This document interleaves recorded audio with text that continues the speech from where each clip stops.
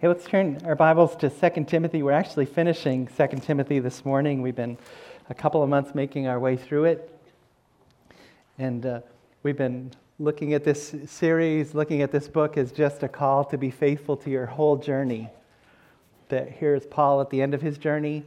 He knows he's not going to win this trial that he's in. He knows he's going to die soon, and so he's writing Timothy really a handoff letter. You know, that you need to come so that I can see you last time, so that you can take my place and this movement can keep going forward, which is what it's kept doing. You think about that. You and I are here because this thing just kept being passed forward, and people accepted it as being passed and then passed it on themselves. The pastor that led me to Jesus, someone had passed it on to him, and then he didn't keep it. He passed it on to me. And same in your story. And that's where a lot of times the breakdown comes, is whatever reason, we don't become part of the handoff to the next generation, or to keep the movement going, or we don't keep it going with as much energy.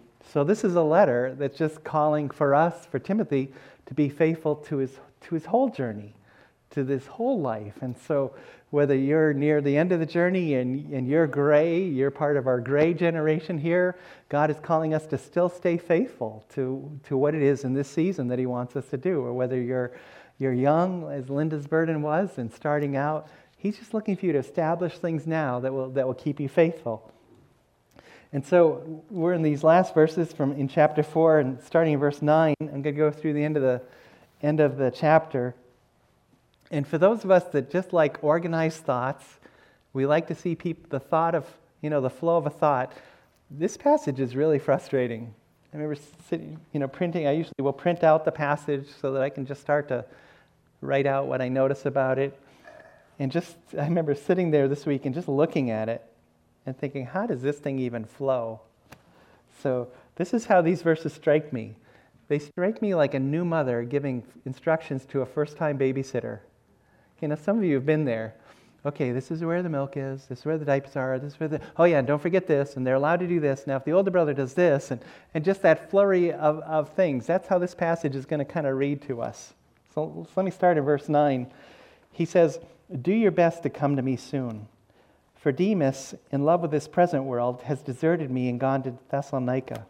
Crescens has gone to Galatia, Titus to Dalmatia, and Luke alone is with me. Get Mark, bring him with you, for he's very useful to me for ministry. Tychicus I've sent to Ephesus. And when you come, bring the cloak I left with Carpus at Troas. Oh, also the books, and above all the parchments. Alexander the coppersmith did me great harm. The Lord will repay him according to his deeds, but beware of him yourself, for he strongly opposed our message. At my first offense, no one came to stand by me, but all deserted me. May not be charged against them. But the Lord stood by me, strengthened me, so that through me the message might be fully proclaimed and all the Gentiles might hear it. And so I was rescued from the lion's mouth. The Lord will rescue me from every evil deed and bring me safely into his heavenly kingdom. To him be the glory forever and ever. Amen. Greet Prisca and Aquila, the household of Onesiphorus. Erastus remained at Corinth. I left Trophimus, who was ill, at Miletus. So do your best to come before winter. Eubulus sends his greetings to you, as do Pudens and Linus and Claudia and all the brothers. The Lord be with your spirit, and grace be with you." What a great thing when you think about how many of Paul's letters just end with that, grace be with you. What a great, lingering thing to have over people.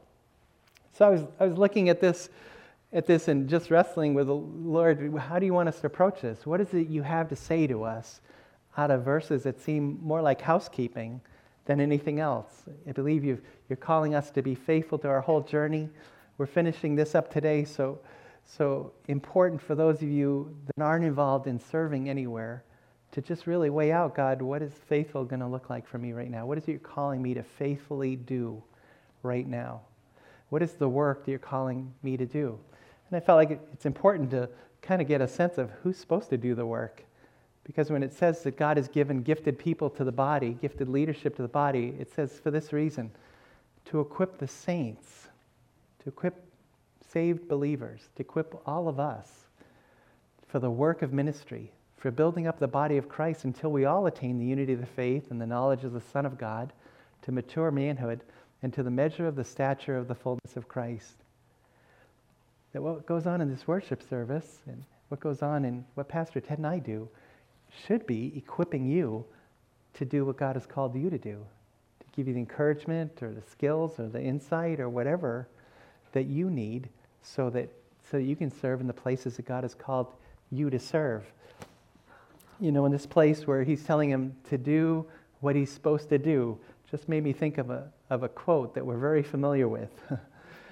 That there's a job that God has given each of us to do. And that job changes in different seasons of our lives. But it's crucially important that we do our job. It's way more important than the Patriots doing their job this afternoon. Because there are eternal ramifications to what we do. And so we're looking to just be faithful to our whole journey. So here's how I felt we should approach these verses, that along the way of your journey, already, unless you were saved in the last month or so, you have met the people of this passage. That a faithful journey is going to encounter these people, or a faithful journey, you're going to be some of these people. And so that's why I want to just kind of lift out and let the Holy Spirit help you keep moving, whether you've encountered these people or keep moving whether you've become one of these people. And so he says to him, just do your best to come to me soon. And then later on, he's going to say in verse 21, do your best to come before winter. Here's that sense of do your best. Whatever God is calling you to do now, do your best. Have clarity about what it is, but then do your best. And along the way, one of the people that you're going to meet is the deserter. Interesting, he starts this whole thing out with, for Demas, in love with this present world, has deserted me and gone to Thessalonica. Demas, who was pretty close to Paul, and he shows up in several of the letters. He shows up in Colossians when he says Luke is here, and so is Demas. Demas has a key role that he has with Paul on ministry trips and in serving in the different churches. But there are people that just bail, and that's what Demas has done to Paul. Paul's kind of used to that. Remember in chapter 1, when he writes to Timothy, he says to him in chapter 1, verse 15, you're aware that all who are in Asia turned away from me. Everybody in Asia doesn't want anything to do with me. Not so much the Lord. We don't know whether they've turned from the Lord or just Paul is just too toxic right now in light of the Roman persecution. But he says, among whom are Phygellus and Hermogenes. That those two people, Timothy, I think, would read those names and say, what? Not those guys. He's just used to being deserted. He's used to being abandoned. We'll talk about that again in a couple of minutes. But part of being faithful in a journey is being able to survive people that have deserted you, or being able to survive a period where you were the deserter, where there was some pull on you that was greater than the pull of Jesus. He says he's fallen in love with the world. And so the world is used, that word is used a couple ways in the New Testament. It's used of all of humanity that God deeply loves and gave his Son up for. Isn't that John 3:16? God so loved the world that he gave his one and only Son, that whoever believed in him wouldn't perish but would have eternal life. That's the world of people. Most of the time in the New Testament, when you see the word for the world, it's talking about this world power and this world system that has rejected God and is pushing hard its agenda against God's agenda. And boy, in these days, we just see, in America anyway, we just see that agenda against God is just picking up steam and it's picking up power and influence. That is what Demas has fallen in love with. Because at the core of that world is what we want, what I want, and what I think ought to be done, and not so much laying my life down for Jesus and for something that's coming later and for an eternal kingdom, but for right now. What was the pull on Demas? It doesn't say so much that he's gone to Thessalonica to serve, and we don't know whether he's from Thessalonica. Whatever it was, he just thought Thessalonica was the place to be. What was the pull on him? Might have been a girl. I've seen a lot of girls, and you flip that over, for girls I've seen a lot of guys that just became the pull away from what God was calling someone to do or someone to be.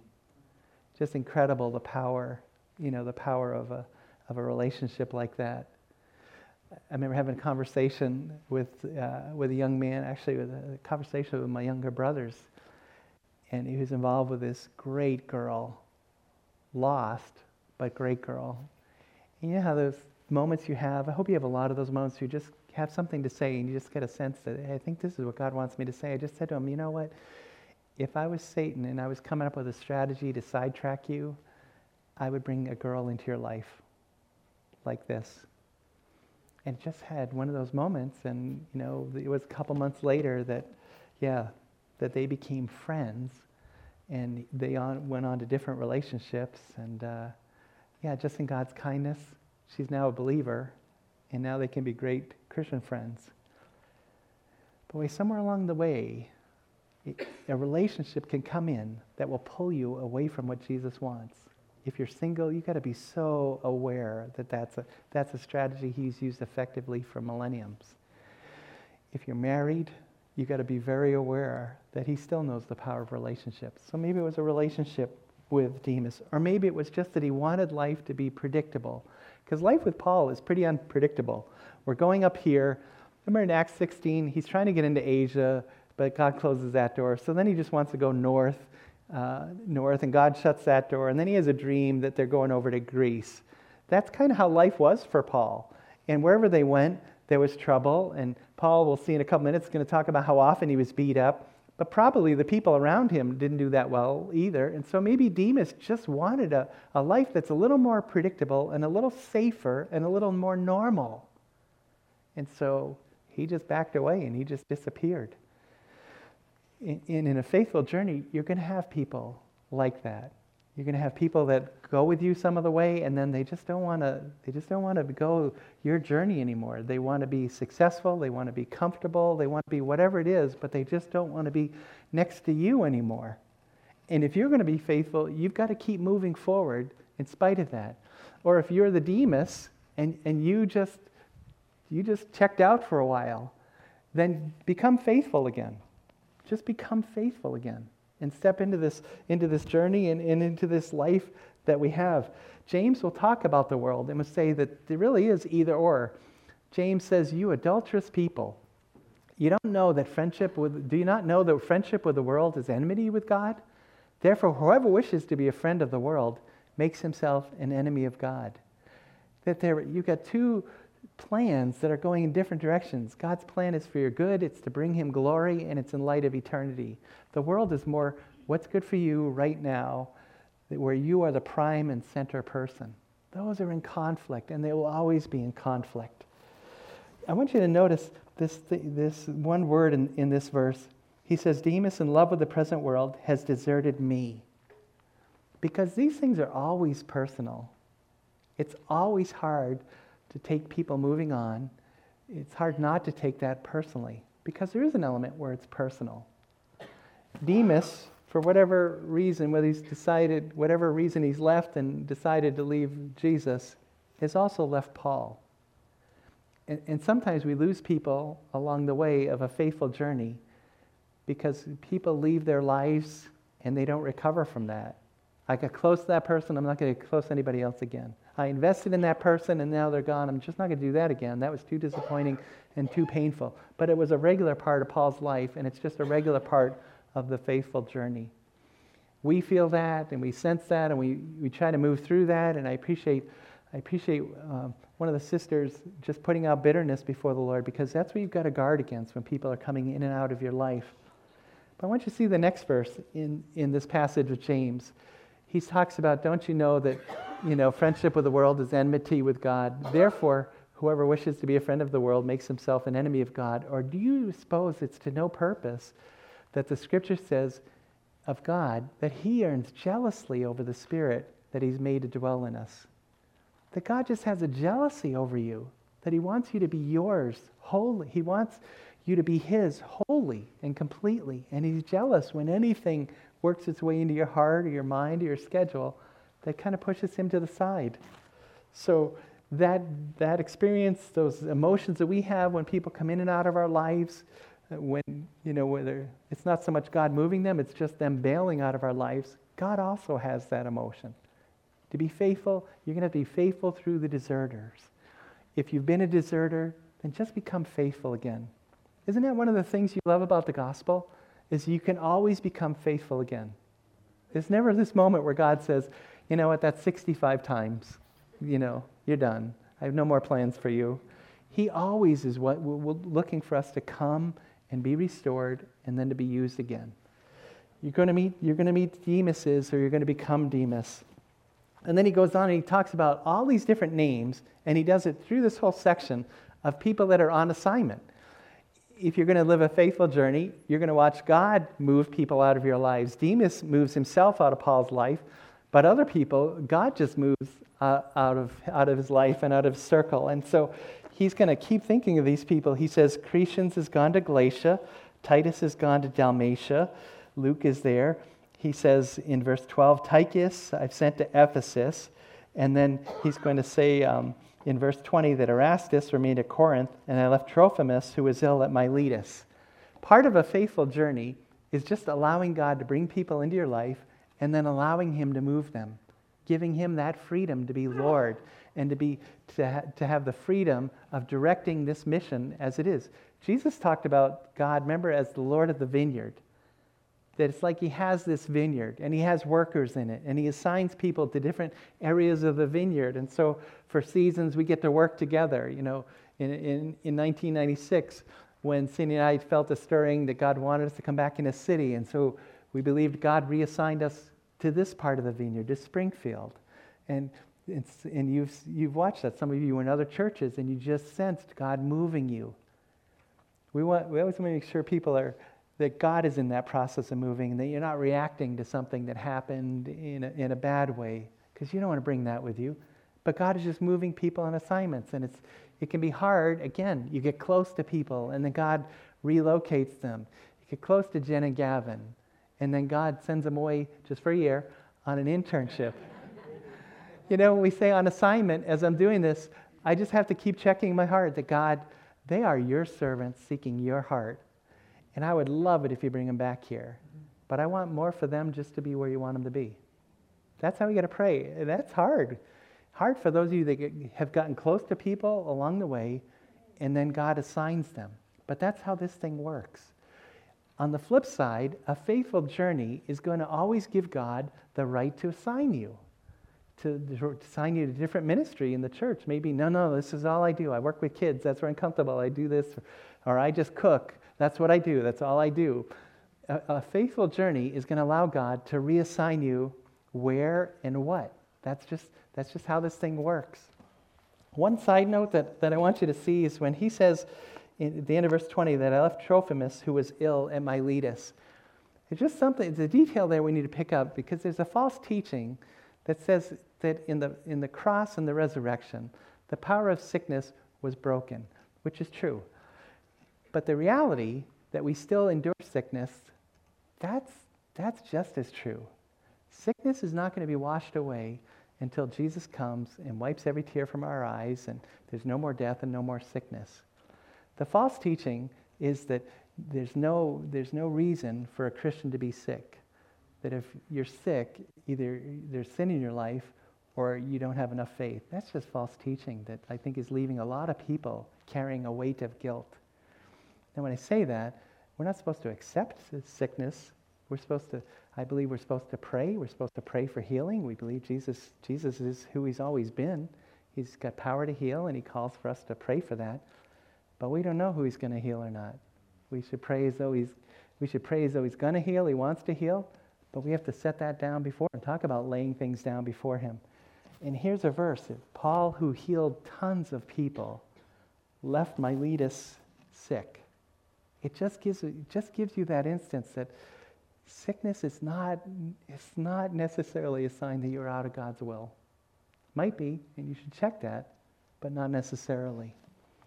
So you'll see that. You'll see that with people on assignment.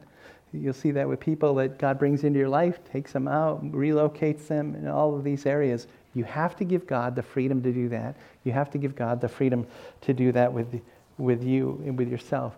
He says, and we'll see the next book. If you've got your Bible, you can just turn a page. If you got a device, you just scroll down a little. In Titus 1:15, he says, It's in 5, sorry, Titus 1:5. This is why I left you in Crete. This is why I sent you on this assignment, so that you might put what remained into order and appoint elders in every town as I directed you. People have assignments and they have specific ministries for them. If you've been following Tyler and Crystal Gleaves in Nepal, whether you're following them on the WhatsApp or following their emails, they went to Nepal because they wanted to reach unreached people. And they're getting their training in Kathmandu, in the capital, but with the goal of getting outside the capital to people that haven't been reached with the gospel yet. That's their assignment. And they move to do it. Your assignment may call you to move, it may call you to stay, but there's always an assignment. And a faithful journey is going to know what's the assignment for right now. What is it God wants you to do right now in light of who you are? So in light of who you are, introduces you to another person on this way, that along your journey, you're going to encounter skilled people. And so when you read in 2 Timothy, you keep going on from people's assignments. In verse 11, he says, Luke alone is with me, which is good. I mean, you may read that and think, well, thank goodness he's got somebody with him. But if you think of Paul's story and who he might need with him, you just see the kindness of God that he puts Luke with him. You meet Luke about halfway through the book of Acts. Luke writes his gospel, the Gospel of Luke, and then he writes the book of Acts. In about chapter 15, everything in Acts goes from they did this, to chapter 16 where we did this, where you get a sense, okay, here's where Luke jumps on board. And then in Colossians, it lets you know why this is so important, why it's so significant. He says, Luke, the beloved physician, greets you, as does Demas. I mean, if you're living a life like Paul, and if you're having a ministry assignment like Paul, how kind is it that God puts a doctor with you? Because this is Paul's kind of everyday life when he writes to the Corinthians. He writes, and Paul knows there's just something wrong about telling everybody everything you've done. There's no need to do that. I'm reading Proverbs in my quiet time, and this morning I was reading, I think it's in 27, it says, not to praise yourself with your own lips. Let someone else praise you. And that's where Paul is in this. The Corinthians believed that there were apostles who were better than Paul. And they had teaching that was different. And so Paul's trying to protect the teaching. And so he's got to establish that he's an apostle. He's credible. He says, are they servants of Christ? I'm a better one. Talking like a madman, because he doesn't want to do this. He said, I have far greater labors, far more imprisonments, with countless beatings, and often near death.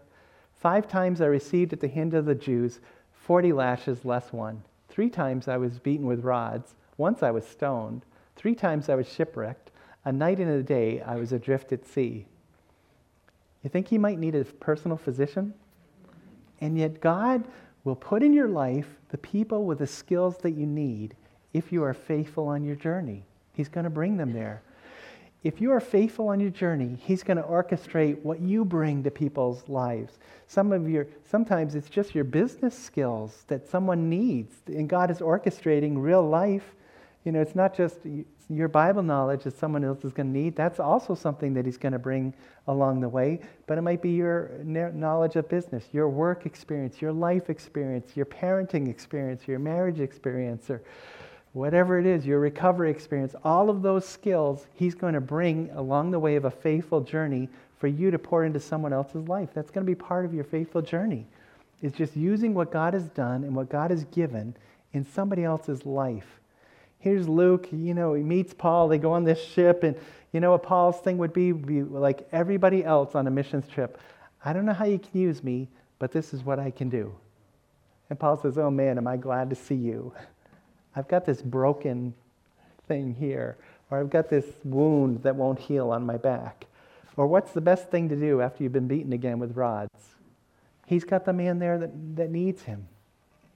Some of you that are not so involved in the church and life has gotten so busy, and I think we need to hear from the Lord what he said through Annie, that maybe we need to clear schedules in places so that you can be available for other people's lives or for ministry the way God needs you to be available to other people or to ministry, so that you can bring the skills that he's given to you, who you are and what you've done and where your journey's been. You can bring that into other people's lives so that they can be faithful in their journey. See, my faithfulness depends on your faithfulness. It's kind of how the body works. whether you show up in my life and what God is calling me to do, the way that He's called you to show up. Hey, the next person that you meet along the way of a faithful journey, he says, get Mark and bring him with you, for he's very useful to me for ministry. That's great. What a great thing to say about Mark. If you don't know Mark's story, that's just a nice thing to say about that. If you know Mark's story, that's an amazing thing to hear. Because Mark represents these people in the course of your journey. Mark represents the failures along the way. And some of you need to hear this. We're talking about being faithful to your whole journey. And some of you have stopped your journey. You've stopped serving like you used to. You've stopped growing like you used to because of a failure. It may be your failure. It might be someone else's failure. Because that's the flip side of being in a body of Christ, isn't it? When there's a failure in the body, it affects the body. And so people, if there's a failure in leadership at a church, boy, people get affected, and some people get affected for the rest of their lives. That, again, that's some of the weight of accountability that Pastor Ted and I feel. We realize that what we do with our lives, what we don't do with our lives, is going to have an impact on the whole body that we're going to answer for. And some of you have had a failure moment that you never really recovered from, not so much in serving the Lord. And so when you read that he says of John Mark, he's very useful to me for ministry, you got to realize that John Mark, as he was known in the book of Acts, he cost Paul his relationship with his mentor. Barnabas was Paul's mentor. And because of Mark, they had this huge breakup where they took Mark on their first trip they did together, and Mark just had a blowout. Some people feel like he had culture shock. He went the first couple stops on that trip with them, and then it was too much for him. And Paul will use the word abandoned us or deserted us. And so when Barnabas brings up on their second trip, well, let's give him another chance, Paul didn't want to have anything to do with Mark. And Paul and Barnabas, they will never work again together because of Mark. So huge that at the end of his life and at the end of his ministry, when he's looking for Timothy to come quickly, he's telling him, of all the people you could bring the failure. Because failures never last in the kingdom.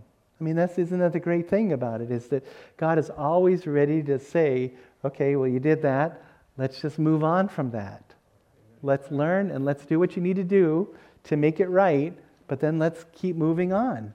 And some of you have stopped because of a failure that someone did to you. Someone didn't show up. They didn't come through. They abandoned you, whatever it was. And you've never gotten over that, and you're not going to trust again. And others of you had that failure moment, and you can't get past the guilt of it. But that guilt is not coming from heaven. That guilt is coming from the one who constantly accuses us day and night. That's what Revelation says about the devil. The invitation of Jesus is always to come and let me cleanse that and fill that. Actually, it's already cleansed. You're just claiming that. Just let's come, let's learn, and let's go. So interesting that he says to him, bring him, because he's very useful for ministry. He's useful to me. That Paul has allowed him to serve again. It's allowed him to have ministry again. So if you're faithful in your whole journey and you've stopped and it's because of someone else, boy, just backtrack that and let that go. And let people be people, and let people be fallen human people, so that you can be faithful. And if that's been you, then just claim the forgiveness that's already yours and just turn that over to the grace of God, who then uses that for ministry. So I think that's huge. It says in Proverbs, I mentioned that I was reading that. I think it's my Proverbs verses up here. For the righteous falls 7 times and rises again. Anybody bear witness to that? That in the course of the journey, more than 7. But 7 times there, they just keep getting up. They just keep showing up in the recovery group that we have Thursday nights. That's one of Dave Baker's mantras. You just keep showing up. Just keep showing up. That's a lot of our battle. And so you meet the failure, and he uses the failure, and then Peter even says to us, don't be surprised at this. Don't be surprised at the fiery trial when it comes on you to test you, as though something strange is happening to you. But rejoice insofar as you share Christ's sufferings, so you may also rejoice and be glad when his glory is revealed. If you're insulted for the name of Christ, you're blessed, because the Spirit of glory and of God rests upon you. Don't be so surprised when things happen to people or when things happen to you. Just continue to move forward in them. Understand that you're just walking the walk that Jesus walked. You're just walking it. We're trying to walk it the way he did. And then he talks about this man, Alexander, the coppersmith, who did me great harm. You can translate that, did me great evil. That he had evil intent and evil methods, and he did an evil act. That's kind of what this word carries up. And Paul says, the Lord will report him. The Lord will repay him for what he's done to me. And so along the way of a faithful journey, following and serving Jesus, you're going to meet the abuser.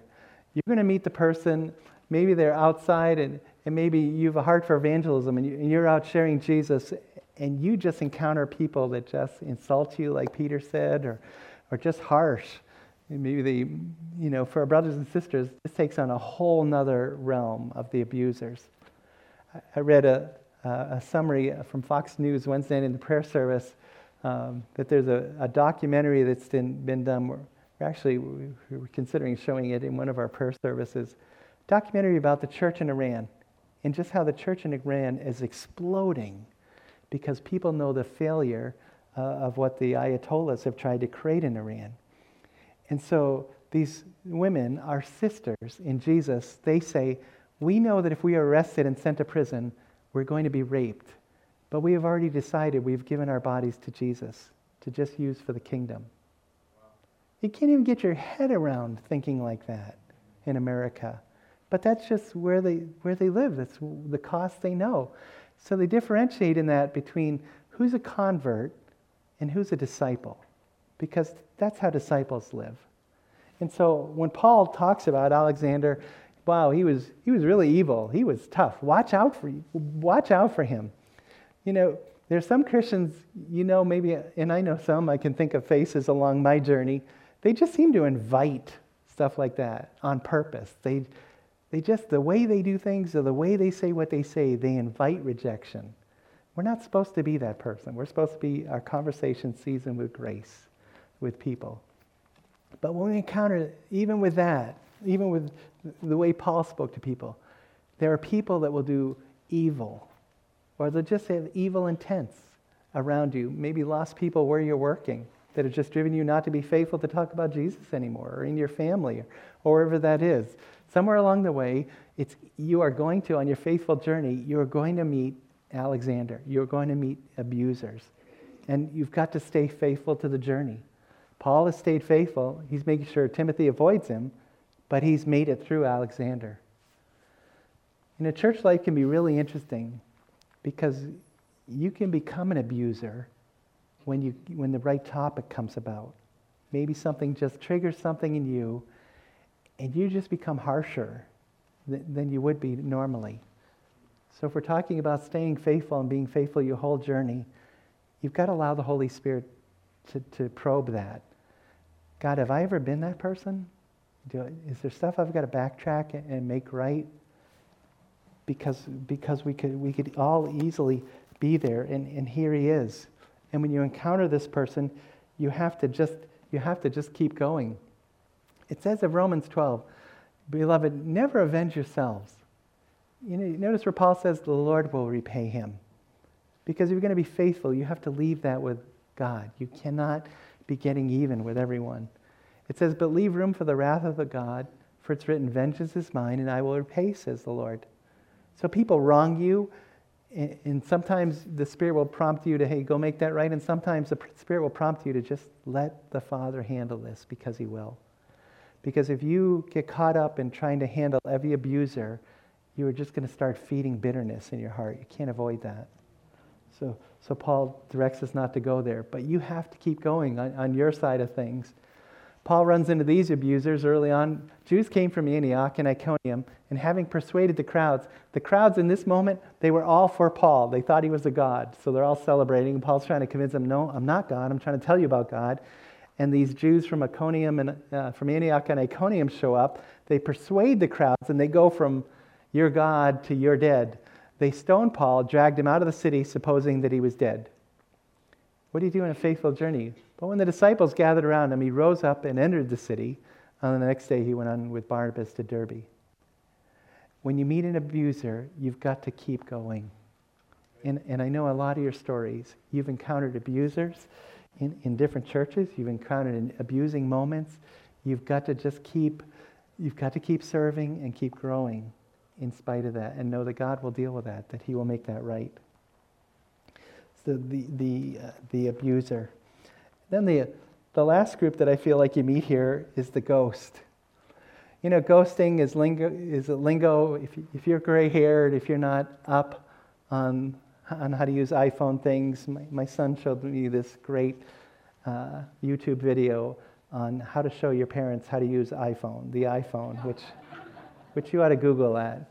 I was happy only about a third of it applied to me. And you can ghost someone. How many of you know what ghosting somebody is? Yeah. So you think, I'm hip. I understand what ghosting is. Ghosting is when you just cut somebody off. You don't answer their text, you don't answer their email, you don't answer their phone call. If you keep doing that, then that person has become ghosted. They're just unseen. And that's what Paul says.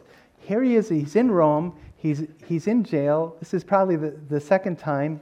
In Philippians, he's in a Roman jail, but he's expecting to get out, not here. Here he's not expecting to get out. He says in verse 16, "At my first offense, no one came to stand by me, but all deserted me." See, that's just part of a normal, faithful journey, is people deserting you. But he says, nobody stood with me. In a Roman first hearing, they would have a hearing much like our court system. What are the charges? How true are they? Who wants to speak on behalf of the defense? And then the second hearing is all of the evidence. At that first hearing, here's the charges, and nobody stood beside him. That's literal, right? Where does your lawyer stand in court? Right next to you. Right next to you. Nobody stood beside me. I was reading one commentary that said, you were in the time of Nero. Nero will be the emperor who puts Paul to death. Nero hated Christians so much that it's more than likely, this commentary said, that he himself is overseeing these hearings. So if Nero, this madman who would eventually set the city of Rome on fire and blame the Christians, this madman who would stuff Christians into animal skins and sew them up and then throw them in the Colosseums and let the wild dogs come in and rip them apart. That's the man who's overseeing Paul's hearing. And Paul is wondering, would you please come and stand next to me and admit you also are a Christian and say that I haven't done anything to undermine the Roman Empire? Wow, the ante goes up a little bit than just traveling with him. And nobody showed up when he needed them to show up. In a faithful journey, there are going to be times when you needed people to show up and they're not going to. And you just have to keep being faithful. In a faithful journey, you're going to have times when you knew God wanted you to show up and you didn't. And you're going to have to be able to get past that and just step back into being faithful again. See how it keeps coming back to God is constantly inviting you to come back in, to be faithful and to step into the work. And he's constantly calling us to keep moving, no matter whether people show up with us or don't. That's Paul's story. You can watch that all the way through his life. People deserting him, coming back to him, finding out it's too dangerous, it's too lethal to them. It's interesting, it's going to say at the end of the book of Hebrews that Timothy, our brother, has just been released from jail. So whether Timothy goes to Rome and he gets arrested, we don't know. We just know that people didn't show up. Here's another proverb I came across this week. Many a man proclaims his own steadfast love, but a faithful man who can find? I memorized this a couple years ago in the NIV. The NIV says, many profess faithful love, many profess loyal love, but a faithful friend who can find? That's the experience of life. And that's going to be the experience of following Jesus. And you have to stay faithful in spite of it. There are all those people. And then he says to Timothy, do your best to come soon. Do your best to come before winter. So here's Timothy. Who's the person in this letter that Paul really needs? He's the wanted one. He's the needed one. He's the reliable one. And he's the hurrying one. Please come before winter, because from November to March, ships didn't go out on the Mediterranean. It was too dangerous. That's what happens at the end of the book of Acts, isn't it? Paul was involved in a shipwreck because they tried to sail then. Would you please come? Because November to March, I might not be here. So you just show up, Timothy, when I need you to. You show up when I need you to show up. You show up when God needs you to show up. You hurry and you get here. All of this I've written is kind of, unless you don't make it, you know what's going on. And here are things that I need you to do so that you'll be faithful to your whole journey. It might be good for us just to take a while this afternoon or sometime this week, just read the letter to 2 Timothy. Read it in one setting. And what is God saying to you about your faithful journey, about being faithful to your whole journey, and not being satisfied with talking about, well, I used to, or someday I'm going to, but being faithful in your whole journey. Remember, this thing started out in chapter 1 when he writes to him and he tells him about how privileged he is with his godly grandmother and his godly mother. And he said in chapter 1 and verse 6, "For this reason, I remind you to fan into flame the gift of God." And maybe that's what some of us need to do. You need to fan into flame the gift that God has given to you, because it's been a while since you used it. It's been a while since you were as hot as you needed to be. Maybe some of you just need to show up strong. He said in chapter 2 and verse 1, "You then, my child, be strengthened by the grace that is in Christ Jesus." Timothy has to show up red hot, he has to show up strong, and then he has to show up soon. Because there's not as much time as Timothy would like to think.